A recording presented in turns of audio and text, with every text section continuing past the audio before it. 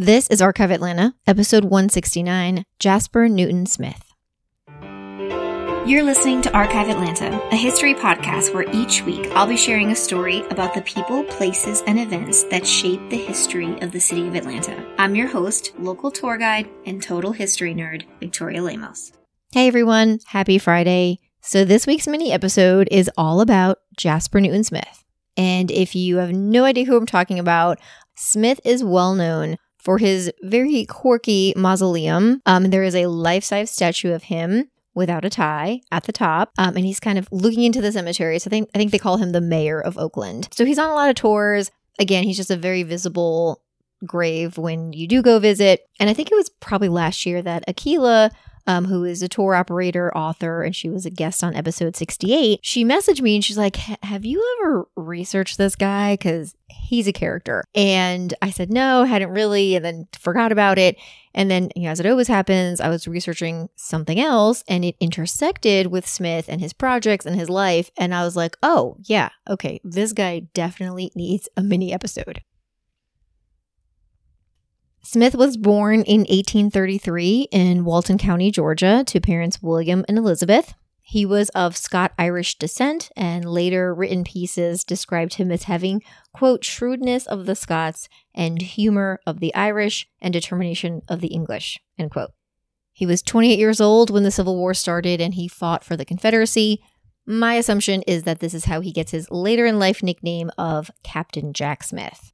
He moved to Atlanta post-war, and the story is that he purchased land near today's 14th Street in Peachtree and operated a brickyard. So I tried to confirm this. There was nothing to be found. I found one reference to a Smith's brickyard. That was it. I will say that if you had a brickyard in the post-Civil War era, you were definitely using convict leasing labor.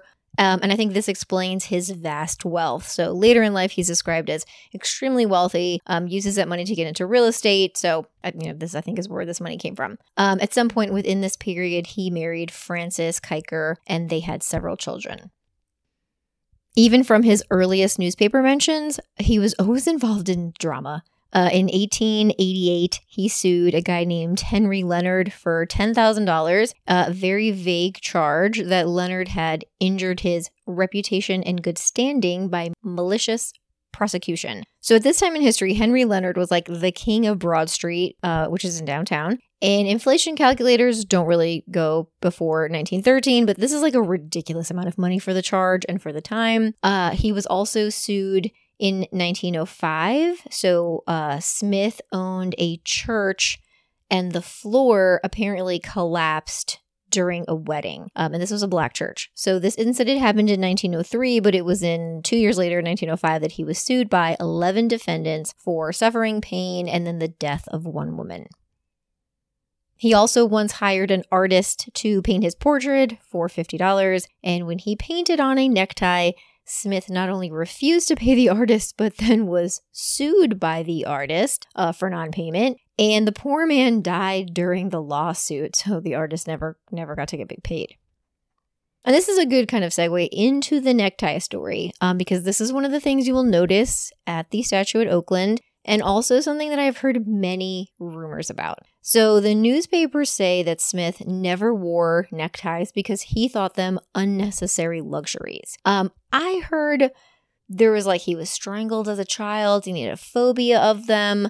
That seems to come from one book. There's a ghost story book. I'm not sure where that person got that. Again, it was unable to substantiate that story, but I did find again that he didn't like neckties. Why, we may never know.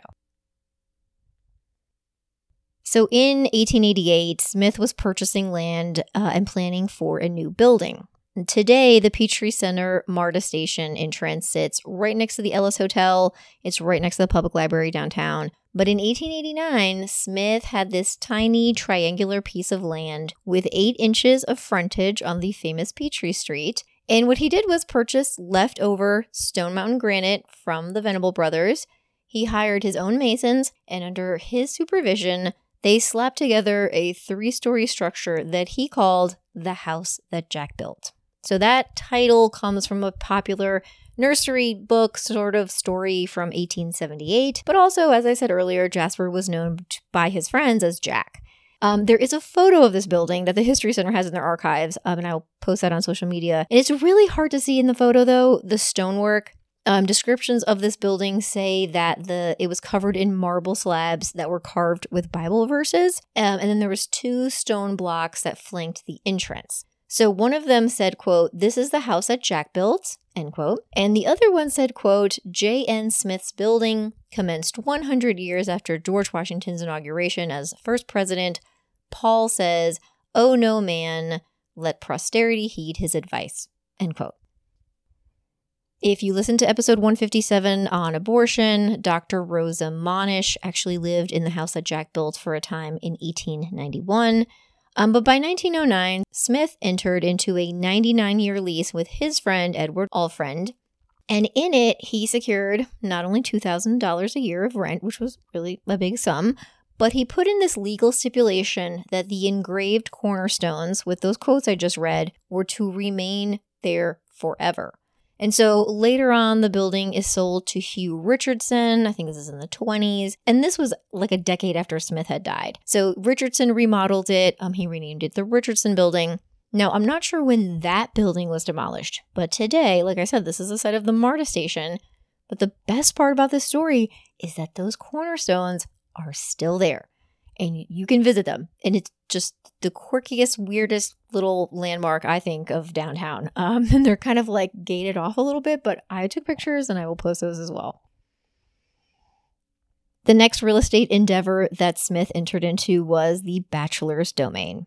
Yes, the best building name ever. Wrapping up construction in 1895, it was in the middle of the block between Houston, which is today John Wesley Dobbs, and Auburn Avenue. So initially there was plans for a swimming pool on the roof. Those were scrapped because of cost. But what I love about this building is that the inside rooms were not numbered. They were instead named for each state in the Union. So in December of 1897, when Jack Smith celebrated his 64th birthday and his 27th wedding anniversary, the guests were received in the District of Columbia, and then they walked to Brooklyn. So his hope was that out-of-town guests would come to Atlanta. They would book a room named for their home state and, I guess have like a taste of home in Atlanta. Around 1897, he also came up with another idea, and that was to build a Smith's building.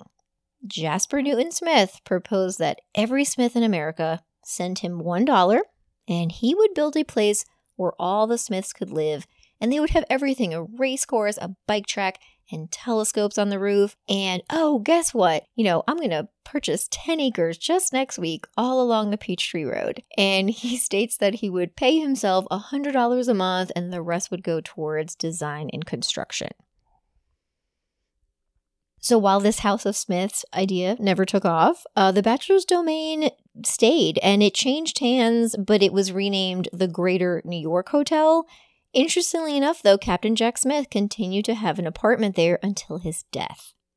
In 1907, Smith was bedridden at the hotel. He was recovering from an operation. So apparently, he had this clay model. So the statue that you see today at Oakland, he had the clay model somewhere. It says front porch. I don't know if it was at the hotel. I don't know if he had a house at this point. But he notices that the leg had broken off and gone missing. And this is just added to the weirdness of all his stories. So he purchased the vault at Oakland 25 years prior to his death. So this is 1893. And then he purchased his casket 12 years before he died. And it is supposedly a glass-topped casket. So he had everything commissioned. His statue was ready to go. Everything was planned. In 1908, he was having some more health problems, something with his foot, and he claimed to have healed it by pouring whiskey on it. Now, if you know anything about Atlanta and Prohibition, we enacted it in 1907, and we had it until 1935. So Smith was adamantly against Prohibition. He states that it was never mentioned in the Bible, therefore, we should not do it. And this becomes ironic because in 1918, I think in January, he and his niece were arrested for violating the Reed Amendment. The niece, her name was Pearl, said that she was instructed by her uncle to drive to Louisville, Kentucky, and bring back a trunk full of whiskey. I'm not sure what the legal outcome of that case was because Jasper Newton Smith died just months later. Inside his apartment at the former Bachelor's Domain, he was 85 years old and suffering from an illness of 1 week. 3 days before his death, he predicted to his friends that he would die at 9 p.m.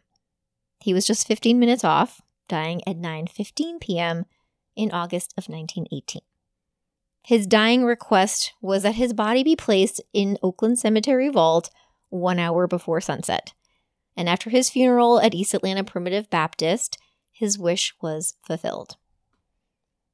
So there you have it, the short story of Jasper Newton Smith. Like I said, you can go visit him if you have not seen this grave at Oakland. It's so easy to get to. You just walk in through the main gate and it's right there on your right. I think knowing more about his story just makes him even more unique. And I feel like it's even cooler, if you go right before sunset, you can kind of honor his initial wish and go say hey. Thank you everyone for listening. Remember to leave a rating and or a review. You can also visit the Patreon link in the show notes to support the podcast. Hope everyone has a great weekend, and I'll talk to you next week.